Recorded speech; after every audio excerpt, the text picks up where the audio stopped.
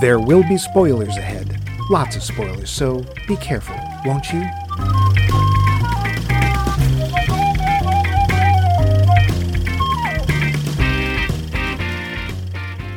Howdy folks, Mike of Max Mike Movies here. You might remember that last week we started our huge 200th episode of our podcast with The Batman. We started in 1943 and we managed to get up to about 1966 or so. We ran out of time for one of our regular length shows, so we've cut this gigantic episode into 4 parts. This is part 2. The lads, of which I am one, had just started to talk about a very serious time in the Batman's history. Let's listen in. The facts. But now we're going to go to something much more serious. Max, where do we go next? Okay, now this, I will admit, this one is going to be fairly short. There's not a lot of there. But of course, one of Batman's, oddly enough, longest-running appearances was in the animated series The Super Friends, plus two major appearances with another group of crime fighters, another dark, gritty collection of dynamic solver of mysteries, Scooby-Doo and the Gang. Yes, there are not one but 2. One called Scooby-Doo Meets Batman, real good title, a lot of work went into that, and The Dynamic Scooby-Doo Affair, in which, by the way, just as a minor, the Joker is voiced by none other than F Troop's Larry Storch. Do you know who did Robin? Yes, I do. We'll get to that. Okay. I'm going with the Super Friends first because there was a lot more of that. That ran from, in one form or another, from 1973 to 1986. Yeah, 13 years. And there was the Super Friends, and there was the all-new Super Friends Hour, Challenge of the Super Friends, World's Greatest Super Friends, then just Super Friends, The Best of the Super Friends, the Legendary Superpowers Show, and the Superpowers Team Galactic Guardians. Super Friends Greatest Hits. Yeah, Super Friends Go to Hawaii. The Super Friends were like a very watered-down version of the Justice League. Yeah. Most of Ted Knight did a lot of voices in it. Yeah, he did. He was sort of the narrator. Meanwhile, at the Hall of Justice. The Batman in all of these, and in Scooby-Doo, was voiced by an actor named Olan Soule, who most people you will probably not remember, except as one other major part. By the way, the voice of Batman and this other part are the main things that are listed on his IMDb page. In Star Trek, Day of the Dove, he played the Klingon leader Kang. Oh. Yes. Please note, as Max will later point out, that the actor in question was in fact Michael Ansara, who played Kang. No letters, please. And if you see him without the makeup, you'll go, oh yeah, that guy. He is one of those guys like Robbie Benson, who they sort of have, oh, let's see, this week you're playing a Mexican, now you're a Native American, now you're Italian. He was sort of general ethnic looking. And Robin was voiced by none other than Casey Kasem, who I realize a lot of people don't remember anymore, but he was a fairly well-known disc jockey. And he Shaggy. was also it was a little awkward doing Scooby-Doo because he was also the voice of Shaggy and the voice of Alex and Josie and the Pussycats and a bunch of others. He was a major voice actor. Yeah. There's not a lot to say about Batman in the Super Friends. He is the most generic you'll see him. It's like the Batman of the serials. Mm. Most of the characters, most of the superheroes in the Super Friends did not have very distinct personalities. Wonder Woman was the girl, and I mean the girl. Yeah. Of the main characters, she was the only one. She was the only female. Aquaman, he had, I'll call my fishy friends. Yeah, trying desperately to show that Aquaman on land was useful. Superman was the big blue Boy Scout. Batman was like Superman in a different costume. Robin's job was mostly to go, gosh, you're right, Batman. Mm. That was most of them. Later, they tried to mix it up a little. In the later seasons, they started adding additional characters when someone pointed out, dude, we're coming up in the late 70s. You might want to have somebody who isn't snowy white. So they added Black Lightning, who at one point was Black Vulcan. Yeah. But they realized, well, that doesn't make any sense. And then, of course, Samurai and Apache Chief. Because we need an Asian guy and a Native American. And then the next year they added El Dorado. None of these characters ever were from the comic books or made it into the comic books, except Black Lightning did. Yeah. Although he sort of changed his incarnation. He was also the inspiration for a character called Static Shock, or Static. Who actually, I wish we were talking about that, because that was a really interesting show. Anyway. I just have one thing to say about Samurai. Yeah? Domo ni haiku. Haiku. Yeah. They said, here, find me a phrase in Japanese. That was it. Here's the problem. I asked somebody, there was a friend of mine who was Japanese. She was born, raised in Japan. She's not Japanese anymore? You said she was Japanese. Well, I haven't talked to her in like 20-something years. Okay. So I assume she's still Japanese. That seems to be the way things go. Yeah. And I asked her once, what does this phrase mean in Japanese? Domo ni haiku. And she just sort of looked at me, and then she started to giggle, and she said, nothing. I figured it was just gibberish. I think Apache Chief said something in I don't think it was Apache. I think it was Cherokee. But I thought it was just, I get real big, because that's all I ever see him do, is get real big. Yeah. I will have to say, I don't know about you, Max, I watched the heck out of the Super Friends. Oh, so did I. And, of course, they had their sidekicks, because you have to have the young ones to bring in the kids. And they started out, for some reason, with Wendy, Marvin, and Wonder Dog. Excuse me. It was, in fact, Wendy, Marvin, and Wonder Dog. Excuse me. Yeah, Wonder Dog. None of these people, for some reason, Wonder Dog wore a cape. His only superpower was he talked like Scooby-Doo. For some reason, all dogs add R's to the beginning of everything. Sure. Yeah, Wendy and Marvin had no superpowers, no sense of survival, no common sense. They lasted about 2 or 3 seasons. Then they were replaced, of course, by Zan and Jaina, the Wonder Twins, and their pet monkey, Gleek. These guys at least had superpowers. They just didn't use them for anything. They'd used them, but... So he could turn into things that were based on water. And yes, she could turn into animals or birds or insects. She could turn into any living thing. Yeah. And all he ever did was turn into, like, a bucket of water. She'd turn into a bird. And then she'd carry him and dump him on the villain, and that wouldn't stop him. And, oh, no, we'd best call the Super Friends, the actual stars of this show. Yeah. Yeah, Batman in this is particularly bland. He really is. He has no... He doesn't need to be Batman. He could just be, pointy ear guy. Yeah, there's literally none of Batman's history is here at all. I think that the Joker shows up occasionally. His voice actor is not very good. In the early parts of the Super Friends, there are no supervillains. No. They're usually misunderstood aliens or people with good intentions who do wrong things. Or it's an environmental crisis or something, and they deal with it later. When they get to, Challenge of the Super Friends, you end up with the Legion of Doom. Right, sort of. Sort of. Which, now, I have to say, I thought the Legion of Doom looked cool. Hall of Doom, which looked basically like Darth Vader's helmet, looked pretty cool. They just didn't do anything with it. Well, so if I want to touch on something here, because we talked about the fact that the movies had to self-impose a system of ratings to keep basically the government from stepping in and telling you what you could and what you couldn't do in movies. And obviously, comics had to do the same thing, as you pointed out through the trials with Dr. Frederick Wortham and stuff. TV was going through a same sort of thing at this point. There was a group called Action for Children's Television, which I hated then and I hate now because they made all my favorite shows boring. And this is an example of that.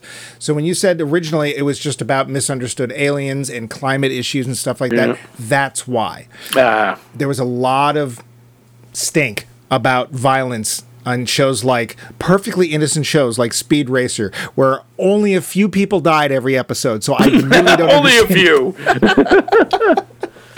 And here's the thing. If you can remember back as a kid, Max, did that violence bother you in any way or make you go, hey, I should go out and hit somebody? I don't believe so. I never said, hey, it'd be really cool to go out and hit somebody with a 2x4. Yeah.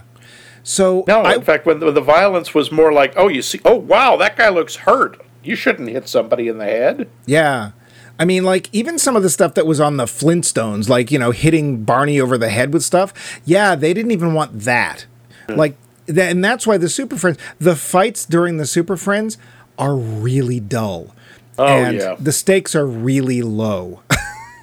Yeah, nope. I don't think anybody ever punches anyone. No. There's occasionally somebody gets picked up and thrown. Wonder Woman wraps them up in her bondage rope. Hey, you want to talk about what's his name, the guy who created Wonder Woman? I would, except this is all about Batman. Yeah, true. Oh, as interesting as it is. It is. Hey, folks, take a look. Go looking for Yeah, the. Siri. Yeah, because that was interesting. That guy's got a story. Oh boy. Yeah. Anyway. Yeah. But yeah. This, as I say, this is a really dull version of Batman. Honestly, he fit right in with Scooby Doo. Yeah. He was just like, it was like, oh look, it's Batman and Robin. And just like, oh look, it's the Harlem Globetrotters. Oh look, it's the Three Stooges. Oh look, it's the Addams Family. It's, Yeah. Okay. It is Batman in name only. Yeah. I would say you get more of Batman from the serials than you do from this show. I will say one thing. I remember much later. This must have been in one of the '80s incarnations. You know, like the legendary superpowers or whatever, the world's greatest. They did an episode where they're dealing with people's fears, and Batman ends up in Crime Alley, and they talk about that's where his parents died. Oh. So they do bring that in. Yeah. They don't know what to do with it because they don't say they were shot or they don't say how they died. Apparently, maybe they just both succumbed to some terrible disease while walking through this alley. But they almost made an effort, and of course, then the show disappeared.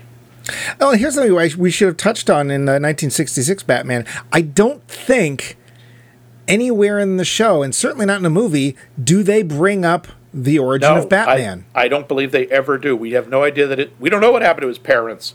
No. I remember as a kid thinking, are like Alfred and Aunt Harriet his parents? Is that it? Yeah, there's nothing. They're never mentioned at all. Yeah, Dick Grayson has an aunt.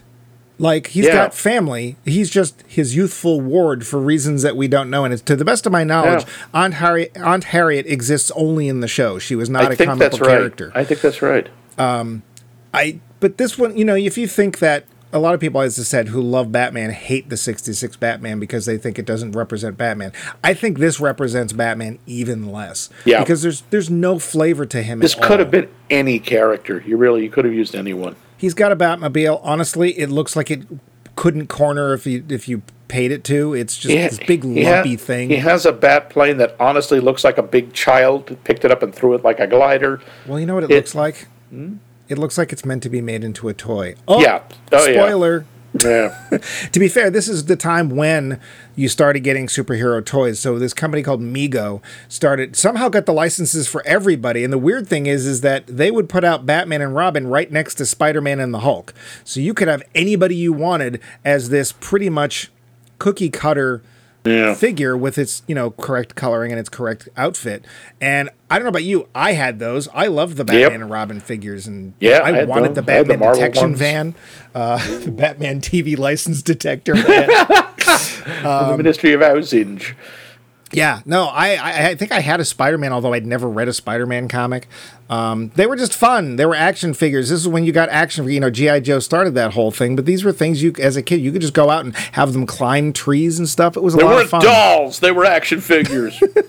And you'd actually, I don't know about you, but I never took their clothes off. Like I didn't like either. That wasn't a thing. I don't know if you could on some of them. Oh yeah, you could. They were cloth. But often with dolls, you change their outfits and stuff. And I know some people probably put Batman's outfit on the Hulk because, but whatever. Bad Hulk. Sure. But otherwise, I think we can say goodbye to this one because it's not that interesting. But I watched it every Saturday. Yep, so did I. And, after the 66 Batman, we did not get a live-action Batman for over 20 years. Yeah. Until 1989.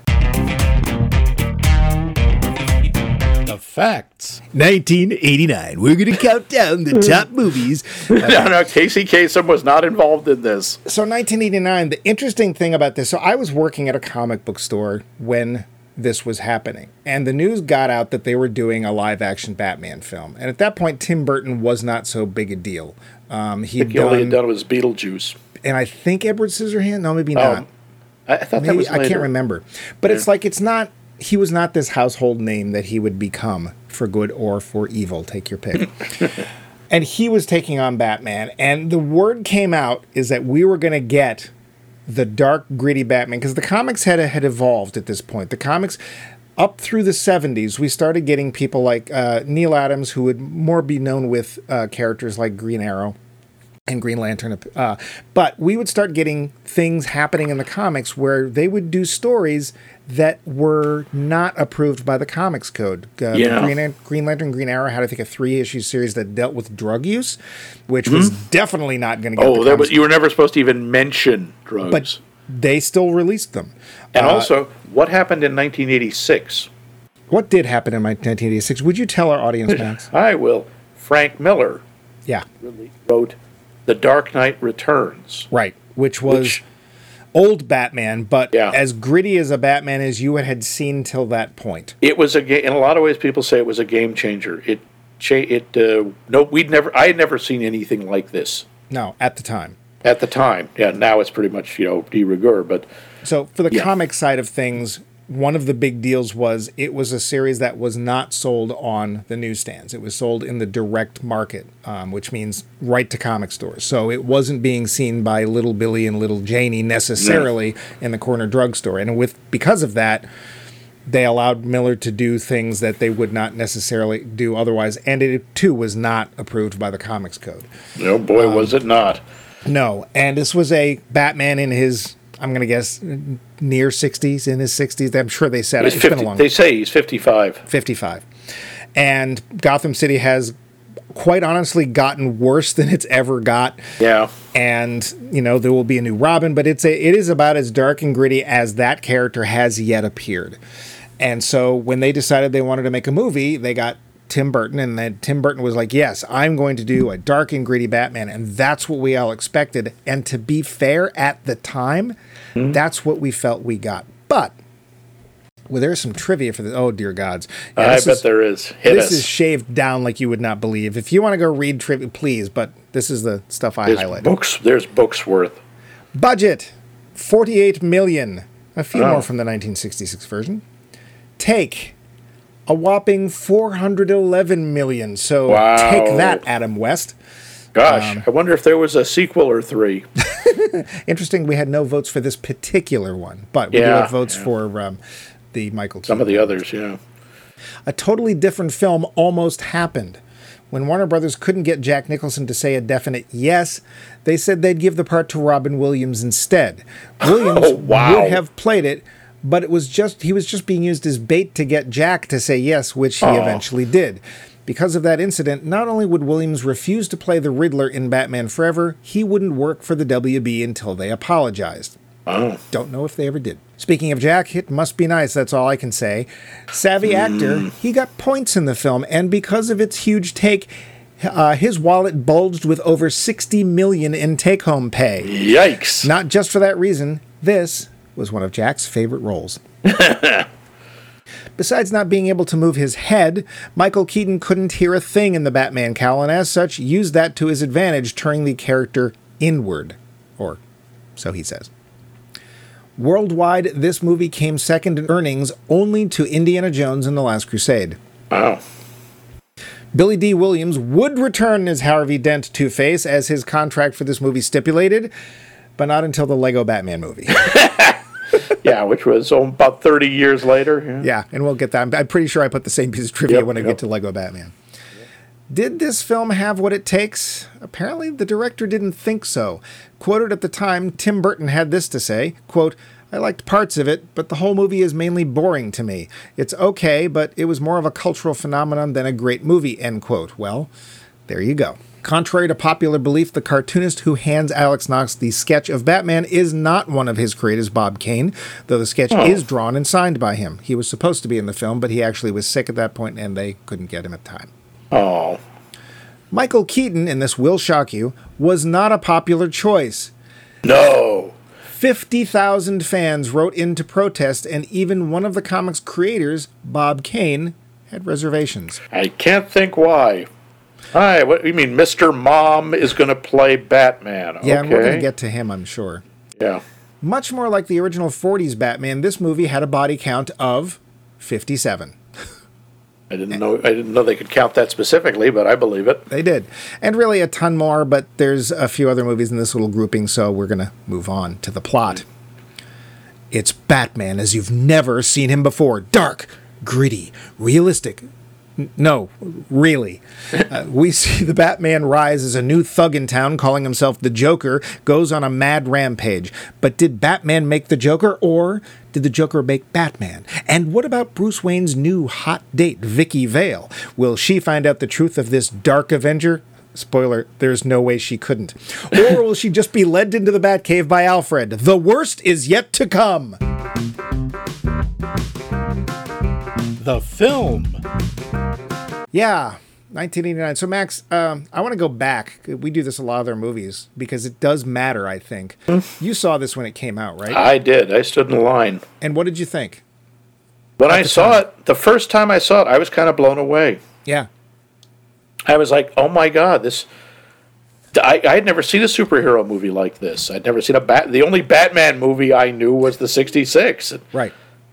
I do remember thinking, Batman's kind of short.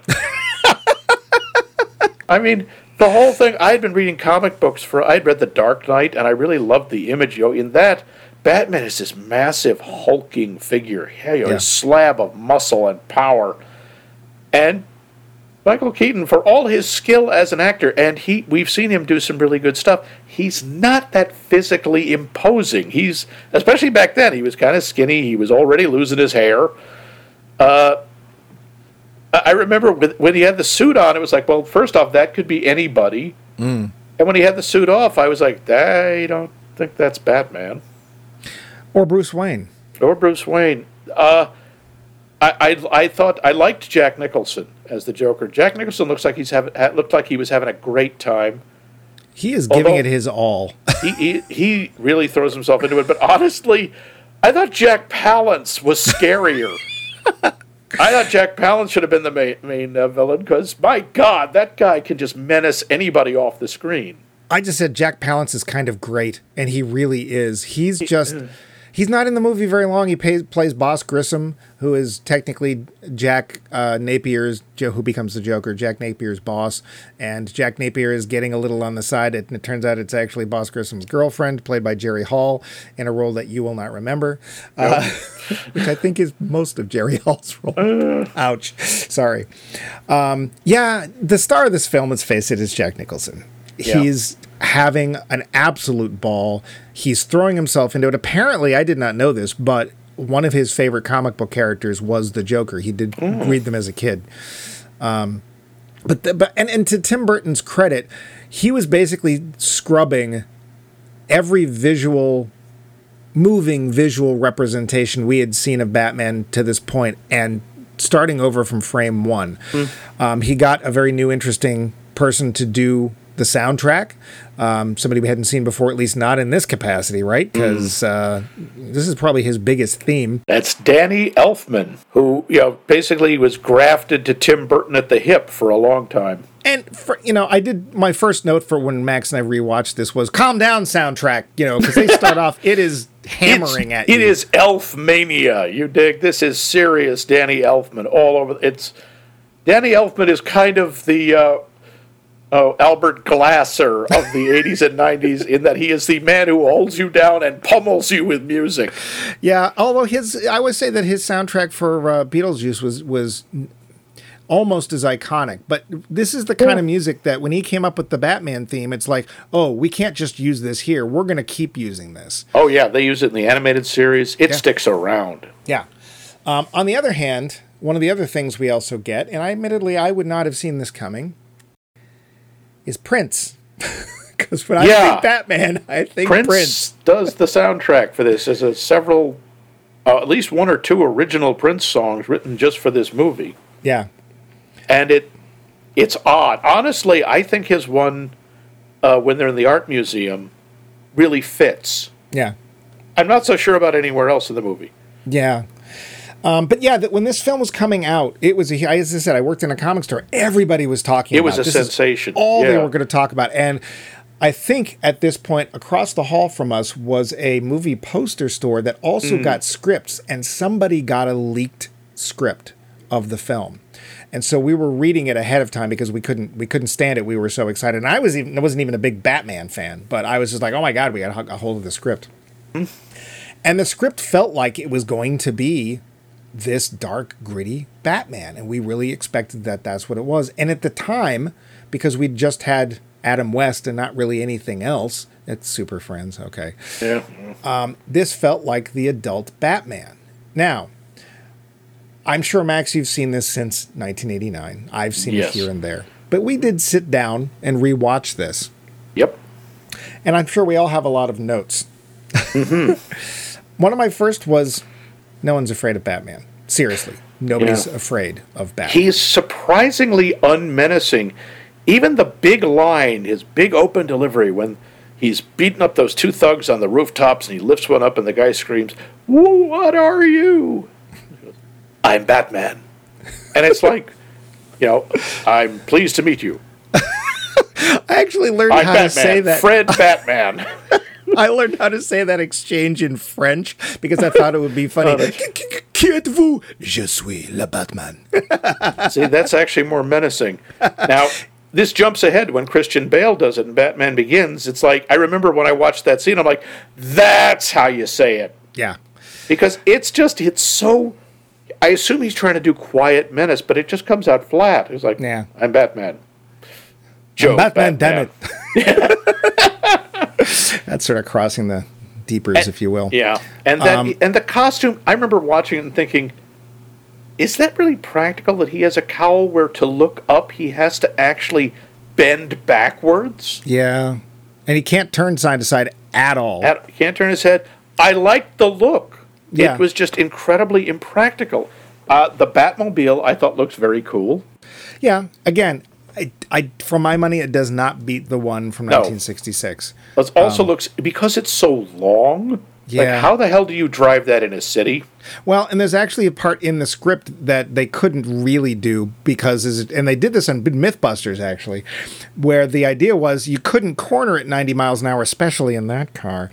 So it had this little grappling hook shoot out, grab a fire hydrant, and then it would go around the corner. And it was supposed to happen at 90 miles an hour. I think it happened at 30. Even then, it was a problem for the actual car because it just was not meant to do that. And spoiler, the folks at Mythbusters proved, you would snap the cable every time. Every time. Yeah. Well, the Batman's bat cables are magic. They're basically made of, super hardium or ultra strongium because they can also lift two people without snapping. Unless you lie about your weight. Yeah, but the cable didn't snap. That's true. That's true. It was the motor in the grappling gun couldn't handle it. Yeah. Again, I do want to talk about the performances. Yes, let's do that. With that. Michael Keaton tries. Oddly enough, there is one scene where he almost gets interesting, and honestly, it's when he's turning into Beetlejuice. Almost gets interesting. He does. Most of the time, he's really dull. And it's when he's confronting Jack Napier. He's confronting the Joker in Vicky Vale's apartment, and he's like, "You want to get nuts? Come on, let's get..." And for a second, you say, "Oh, wow.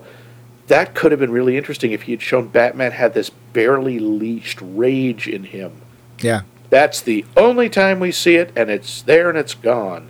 And what's really weird is that they will choose Michael Keaton for another part in a superhero film decades later, at which he excels. And that's when he plays the Vulture in the Spider-Man film.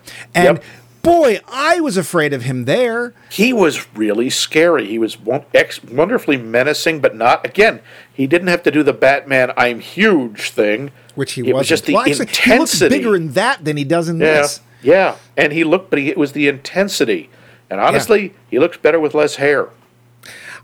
I never understood the choice of Michael Keaton. I do know some people who really like Michael Keaton's Batman, and that's fine.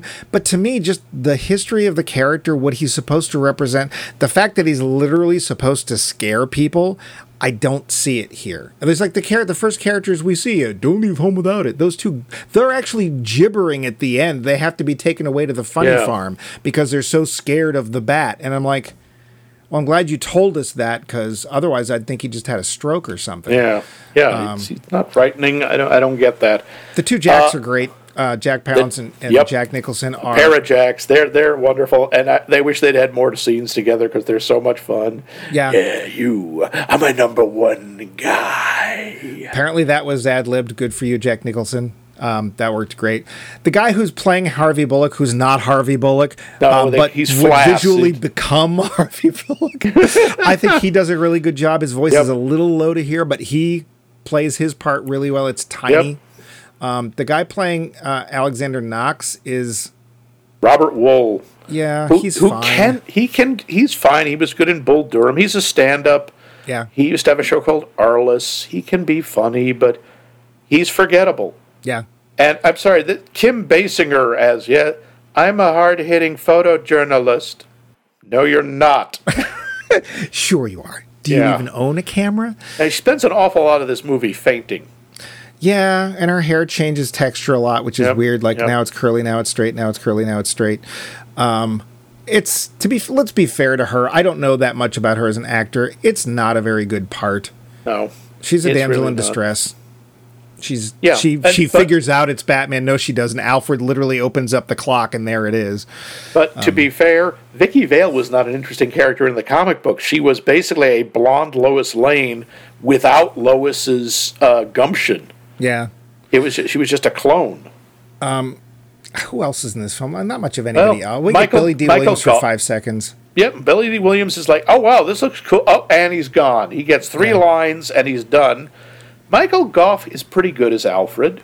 He's of that. I'm going to guess. I don't know this because I don't know his other parts. Apparently, he's well known for horror films. I was like, really? But he's of that generation of British actor that even when they're slumming, they're just going to be good because of their training and their background. He doesn't have a lot to do, but what he does, he brings a very different dimension to Alfred. Yeah. He brings the movie class. Well, but he's obviously a lot more relied upon than Alan Napier was back in 1966. That has something to do with Alan Napier. Alan Napier, which kills me, was like 6'5". He was gigantic, and of course, he had to sort of hunch over all the time because so he wouldn't tower over the others. Yeah. One of the biggest characters in this film, which we all loved at the time, and I'm going to say doesn't really hold up, is the architecture. That is one interesting city. It's basically like a bunch of giants wandered into an urban landscape, would pick up buildings or bridges or stuff, and then the sun came up and they turned to stone. It's really cool. It doesn't make any sense. No, logically it doesn't work architecturally. It does look awesome. It's very Gothic, very sort of this weird combination of Gothic and, I don't know, Art Nouveau or Art Deco. It's Deco. It's get it Gothic, Gotham. Okay. Yeah. My note on Keaton was he just doesn't fit the Johnny Bravo suit. It never did really fit right in the shoulders. That's a deeper. But it's not his movie. It's Nicholson's. The Joker is just even the things. I'm the world's first fully functional homicidal artist. Yeah. It's like that's really good. That's really clever. Now, so I did a little bit of research for this because this is the movie I had to do. And Tim Burton had never read a Batman comic. When he did, he went back to the old stuff. Oh. And when I reread some of the earliest, like Batman or Detective 27, Batman 1 and stuff, it's like, you know what? On that level, this film actually does feel like Batman. It feels a lot like the 30, except for the lack of shooting. Although Batman does kill people. In all of these 80s, 90s films, there's even, we'll get to this later, there's later one point where he shoves a bomb down some guy's pants. But in a way, this is doing what they asked Tim Burton to do. Take this iconic character back to his origins and depict him the way he should be, except he didn't read the current stuff with dark and gritty, although at the time, again, we all felt it was. Mm-hmm.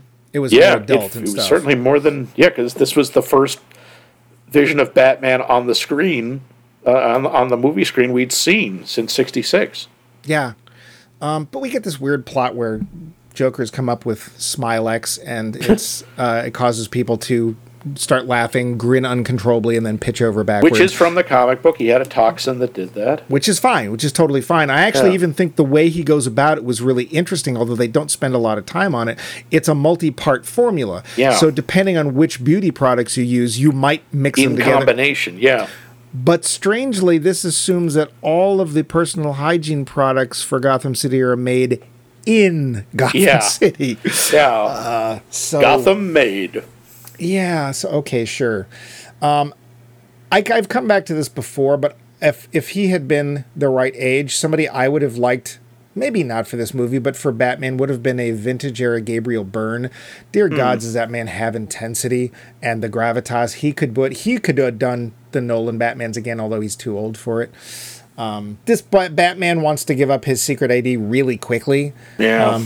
He like there's literally the first dinner. He goes over to after the first dinner. He goes to Vicky Vale's apartment, and you see him going, "I'm Batman. I'm Batman." He's trying to tell her, and he can't. Yeah. And then Joker shows up, and yeah. There's also some shots in this film that are just like really groan-inducing. He's in this thing called the Batwing, which of course has to be shaped like the bat symbol because otherwise, whatever. And there's one point where it literally flies in front of the moon. Yep. And it's forms like the bat logo. It's like, oh, really? And boy, does this Batman like to pose. Yeah. He does that a lot. A lot of the stand, Kirby pose, fists at your sides. Billow, yeah. And before we get anything, yes, we know that Kirby was not an artist on Batman. I know. I do also, as the film gets on, the film gets goofier. There's later in that Batwing, Joker brings down Batman. Yeah, with a pistol. Yeah. Okay. That bothered me a lot. And then there's Gotham Cathedral, which basically literally couldn't exist because it's too tall and narrow. And it'd fall over. Yeah, and it was just a legality waiting to happen. At the time, though, I loved it. This is great. Knocked me out. I actually got worried because they were selling rubber Batman outfits, and I kept telling customers, "Is like, how long is it going to be before people start fishing Batman out of the river?"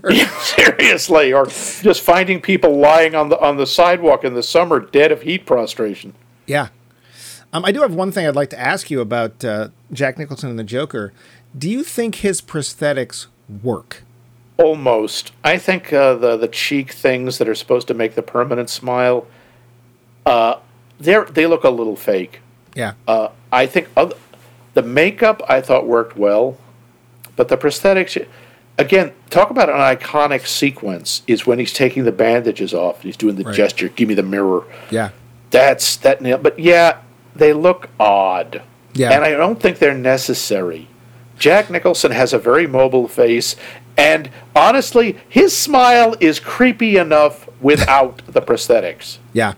I think it was unnecessary. It's like Willem Dafoe as the Goblin. It's scarier without the Green Goblin mask. Yeah, so very quickly we have 3 more in this series. Yeah. I think at the time it did exactly what it needed to do. Batmania was bigger than ever. Oh, yeah. But I think in general, if you look back, I don't think it retains any of that dark and grittiness. It actually comes off as kind of goofy. They just get sillier and sillier. Yeah. Speaking of which. Yeah. Next up, Batman Returns. Yeah. And we have 2 poll question answers for this one. Poll question. Dr. Rebecca Pelkey chose Keaton's Batman, specifically this movie, in her comments. Quote, "I've always been partial to Michael Keaton, though I haven't seen the newest iteration yet. It came out when I was in high school, and I felt, at the time, it was dark and loud and colorful and subversive even, in ways I hadn't yet encountered. And a little bit silly, too. Plus that cast, Michelle Pfeiffer, Danny DeVito, Christopher Walken, cool beans. Thanks, Becca." I agree. A second voice, this one from up north, belongs to Vince, our snowy cousin from Canada. Not really a cousin. Good day. He posted this on the website, quote, "For films, I have to say my favorite is Batman Returns. I don't love Keaton's Batman, but Danny DeVito and Michelle Pfeiffer really stand out for me, as well as the beep, pun intended, storyline. The idea that anyone who would dress up in a costume or to fight or perform crimes must have some sort of mental illness to pull it off worked for me and put Batman in the same box as those he was fighting against. One of Burton's out there films that I think worked as a more twisted comedy than anything else." End quote. Thanks for that, Vince, and you can take extra bucks for using the site. Yep. Trivia. Facts. Budget. Well, this would take a true detective to figure out, but somewhere between 65 and 80 million. That's, Take. Well, it's still good, but it's only 267 million. Still technically a success. Not nearly the pull of the number one film in this series. Whatever you do, make sure the penguins are happy. They did use real penguins, though the only readily available birds were in England. They not only flew the birds over in a refrigerated plane, First class. The entire set was cooled down to 35 degrees. Oh, they Lord. were given constant fish and ice as well as a bodyguard. Well, everyone knows penguins are huge divas. Their way of saying thank you, most of the birds mated during production. Eggs were laid when they returned to England. Happy penguins mean happy filmmakers. Hey. So there you go. Not only were no animals harmed in the making of the film, new ones were born. You don't see that too often. Yep, penguins are a bit smelly, cute, and utterly delicious. Anyway. I doubt it. Michael Keaton made $11 million for this time out as Batman, so good for him. Yep. The original posters made for buses and subway terminals, especially the ones featuring Catwoman, were being stolen at such a rate that police officers were often sent to guard them. Jeez. Yeah. Catwoman's catsuits were not only vacuum formed to Michelle Pfeiffer's body, which often resulted in her getting lightheaded if in them too long, they cost $1,000 apiece. Whoa. 60 were needed for the total shoot. Good Lord. This I did not know, actually. This was texted to me by a non-listener, my partner Tyler. This was the breakout role, somehow, for fan favorite Doug Jones. His part, Thin Clown. Remember him? Of course you do. Thin Clown. Sure, he was that thin guy in the clown suit. Yeah. Yeah. Michael Keaton. Remember him? He's Not never really. even watched this movie. According to him, he only took the part as he needed the money for a real estate deal. And you know what? Good for you, Michael. All right. Why not? At least he's honest about it. Why did none of the supporting characters, except Alfred and Commissioner Gordon, appear in this movie? It seems that Tim Burton really, really, really doesn't like to make direct sequels, and as such, characters such as Vicky Vale were left in the cold. Believe it or not, at the time of his death, the Penguin is supposed to be 33 years old, the same age as, well, you know. And lots more, but again, we got a lot of bats to cover. Yeah. The plot. Yep. Mm-hmm. Batman returns, again, for the first time. Not one, but two evildoers face our Man in Black. Yeah. Catwoman, the Penguin. Yeah, I know, Johnny Cash. I fell into a burning bat of fire. Catwoman, the Penguin, and Max Schreck. Oh, wait, that's three. Well, we see the origin of Catwoman and the Penguin, both of whom hate Batman for stuff and reasons. And Max Schreck is an evil businessman. Together, without a sub, can they defeat the Dark Knight? Yeah. C for Catwoman? The film. So, I want to get this out of the way real quick. Yeah. There is some really weird mythology going on here. Some really weird Yeah, there's some very references. odd echoes. You're talking about the opening with the penguin, right? The Dark Moses thing. Not least of which is that apparently the Penguin's father is Pee Wee Herman, but never mind. Yeah, that's pretty weird. But, yeah, Max, do you want to talk about this?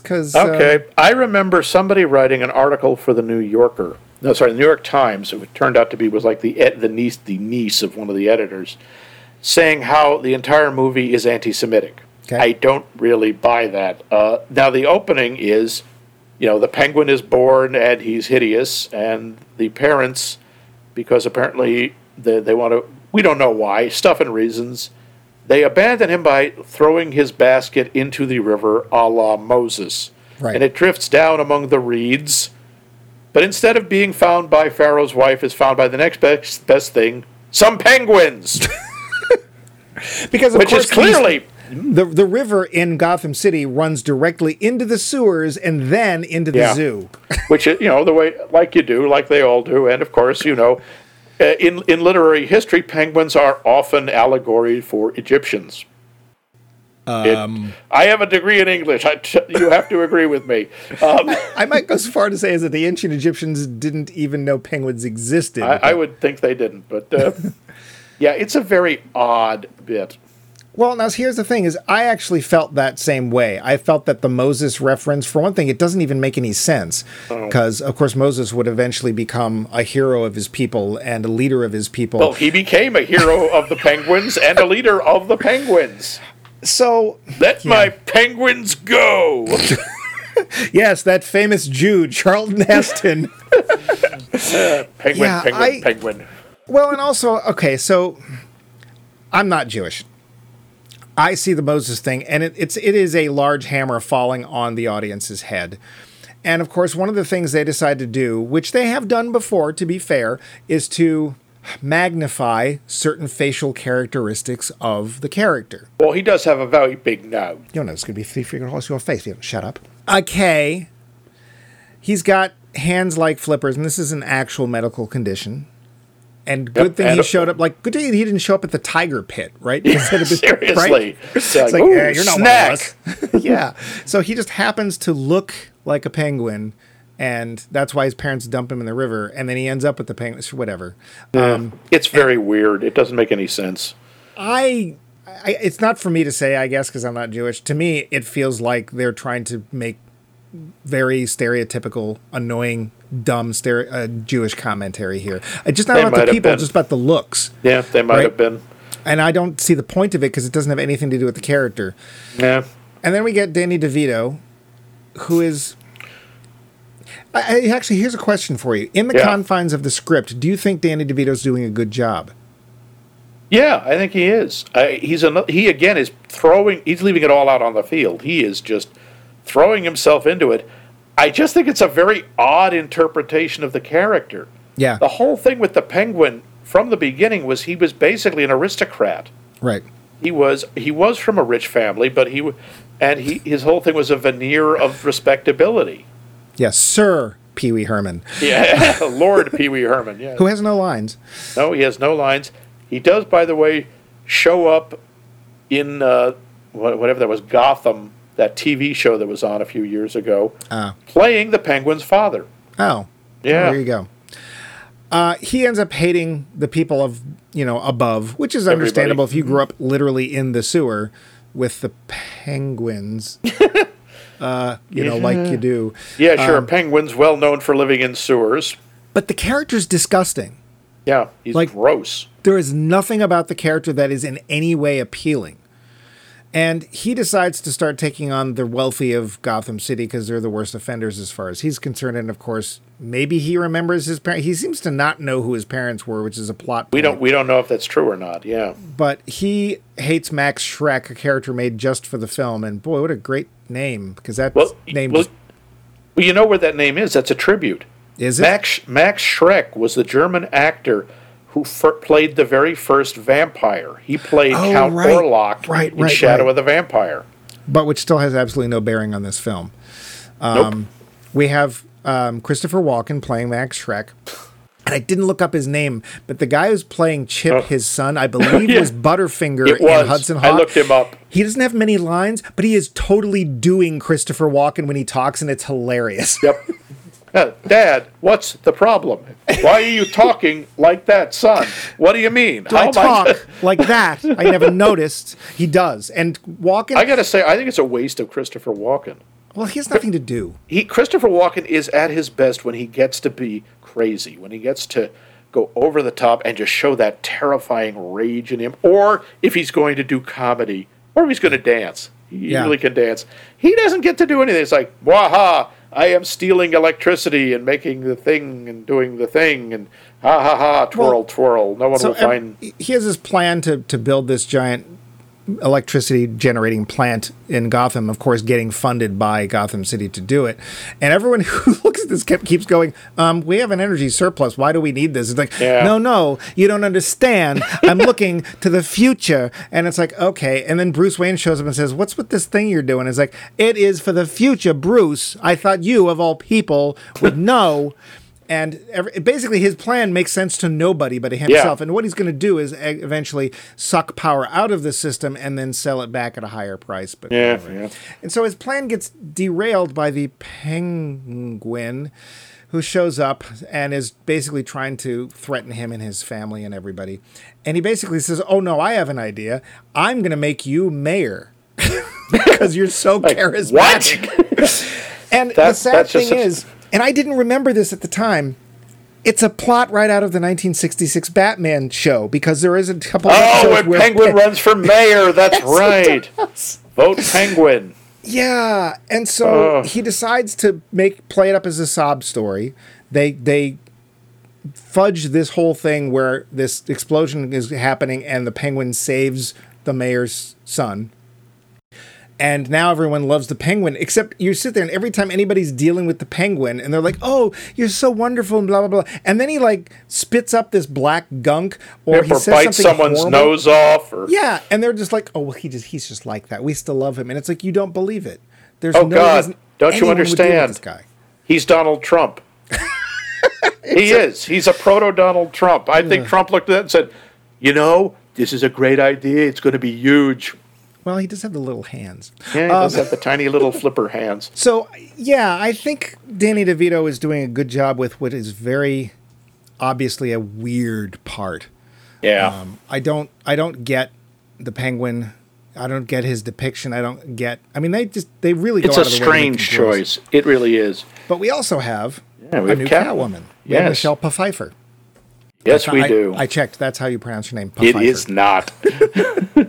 Also, just real quick, one of my favorite character actors, Vincent Schiavelli, is in this. I love anything Vincent Schiavelli. Vincent Schiavelli rules. He's been in literally everything. Yeah.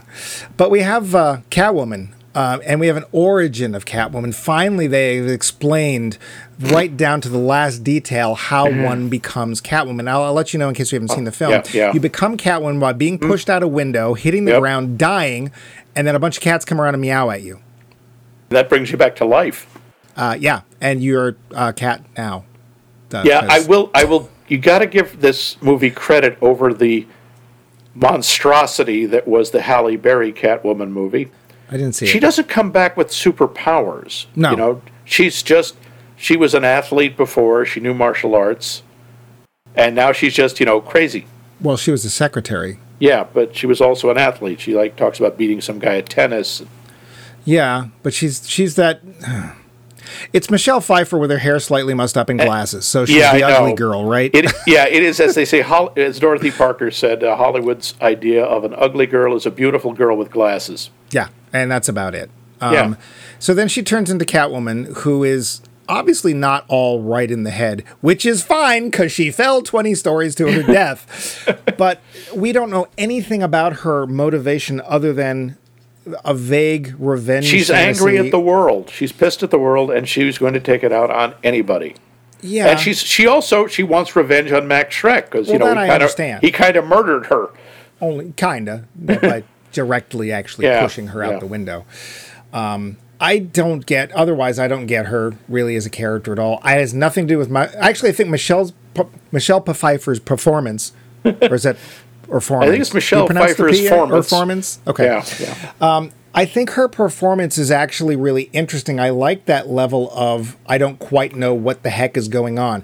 I don't like the I'm magical and you can kill me 7 times and I'm fine, because that's but the way she portrays it, that's sort of like she's completely lost her mental balance and has no idea how to get it back, and she is in effect just reacting. Well, and she's got this really interesting, not only manicness to her, but this frailty. And it's a really cool dichotomy that I have not seen in this character before or since. And I actually really did like her performance of anybody's in this film. And there's a lot of people. There's not enough scenery for all the people in this film. Yeah, there are. Yeah, no piece of scenery goes unchewed. Yeah, except for Michael Keaton, who's who's doing the same thing. Right. So there's, and they do something that basically I wish Hollywood would stop doing, and that's pretending it's winter, because there's nothing that looks more like fake snow than fake snow. Yeah. Batman in this film sets someone on fire. Yes, he does. Dumps a bomb down somebody's pants. Yeah, it's just, this is not, there's no code against killing Batman. No, not at all. I mean, hell, in the last one, in the first Batman, he sends the Batmobile in to blow up a chemical plant where we see there are a whole bunch of people. Yeah. We have the Red Triangle Gang, who also has no motivation and actually feels more like a dance troupe than anything else. We have way too many villains. There's just too much going on. It's too much. There's the evil circus. And to give you an idea of the depth of the Penguin, and please excuse me for saying this, is when he meets up with Catwoman, his line is, and I quote, just the pussy I've been looking for. Yeah. Really? The gadgets are even more out there than they were in the first film. It has a James Bond ending with no real depth, with all this giant set blowing up. Yeah. But honestly, it commits one of the biggest sins of an action film. It's dull. It is. A lot of it is really dull. The scenes with Batman and Catwoman are cool. Penguin doesn't really do much. I mean, he menaces. Sometimes with Selina and Bruce. Yeah. Because they are very different when those two are those pairs are different. And I liked that. Like, she changes a lot. And Michael Keaton's there. She changes a lot whether she's got the mask on or not. Yeah. And so I think she's really trying with what is otherwise a not very good part. Do you remember, you saw it, I'm sure, when it came out. Yeah. Do you remember your feelings at the time? I thought it was a mess. Yeah. I mean, I liked Danny DeVito. I liked Michelle Pfeiffer. I don't know what Christopher Walken was doing there. I remember thinking, that was a real waste of Christopher Walken. Even then, I thought that. And I thought, Batman's getting less interesting. How did they manage that? Yeah. And it can be hard, because the hero is often the more boring of the two characters, and the villains get to have all the fun. Yeah. And Keaton's not having any fun. He's having a nice real estate deal. That's what he's having. I remember also thinking, why did they have to bring in two villains? Yeah, a question I would be asking over and over again. 3, really. And they had to invent one of those. True. I don't remember liking it much either. I never liked the Penguin. He was just gross. I didn't see the point of him. I don't know why anybody's following him. Even the Penguins, who inexplicably give him a funeral at sea. Yes, a penguin Viking. Yes, and also he's willing to sacrifice them in suicide penguin runs. Yeah. That just was absurd. And it just went beyond goofy into just, oh, come on. Yeah, a little grunkle stand there. Yeah. I don't think this film in any way really reflects its times. Not I don't really. Remember the 90s It certainly film. doesn't reflect the comic book at all. It doesn't even reflect the old sensibilities of the comic book. No, and Batman, we do so little with him in this film. He's, in the title, but that's kind of about it. We're not exploring anything with Batman. It's just like, let's throw some more villains on the screen and see what happens. And of course, you give Christopher Walken, he doesn't get to play a named villain, really. Like, I would rather have seen him as the Riddler. Oops, spoiler. Than we see later on. But yeah, you're right. He's wasted. So a lot of talent, not a lot of results. Yep. And I'm going to put that squarely on the shoulders of Tim Burton. I think so. Mike again, just breaking in on Mike and Max. That wasn't weird. We have to cut things short because this episode will go on for 2 more episodes. So tune in next week for the next part, the 3rd part of episode 200 of Max Mike Movies.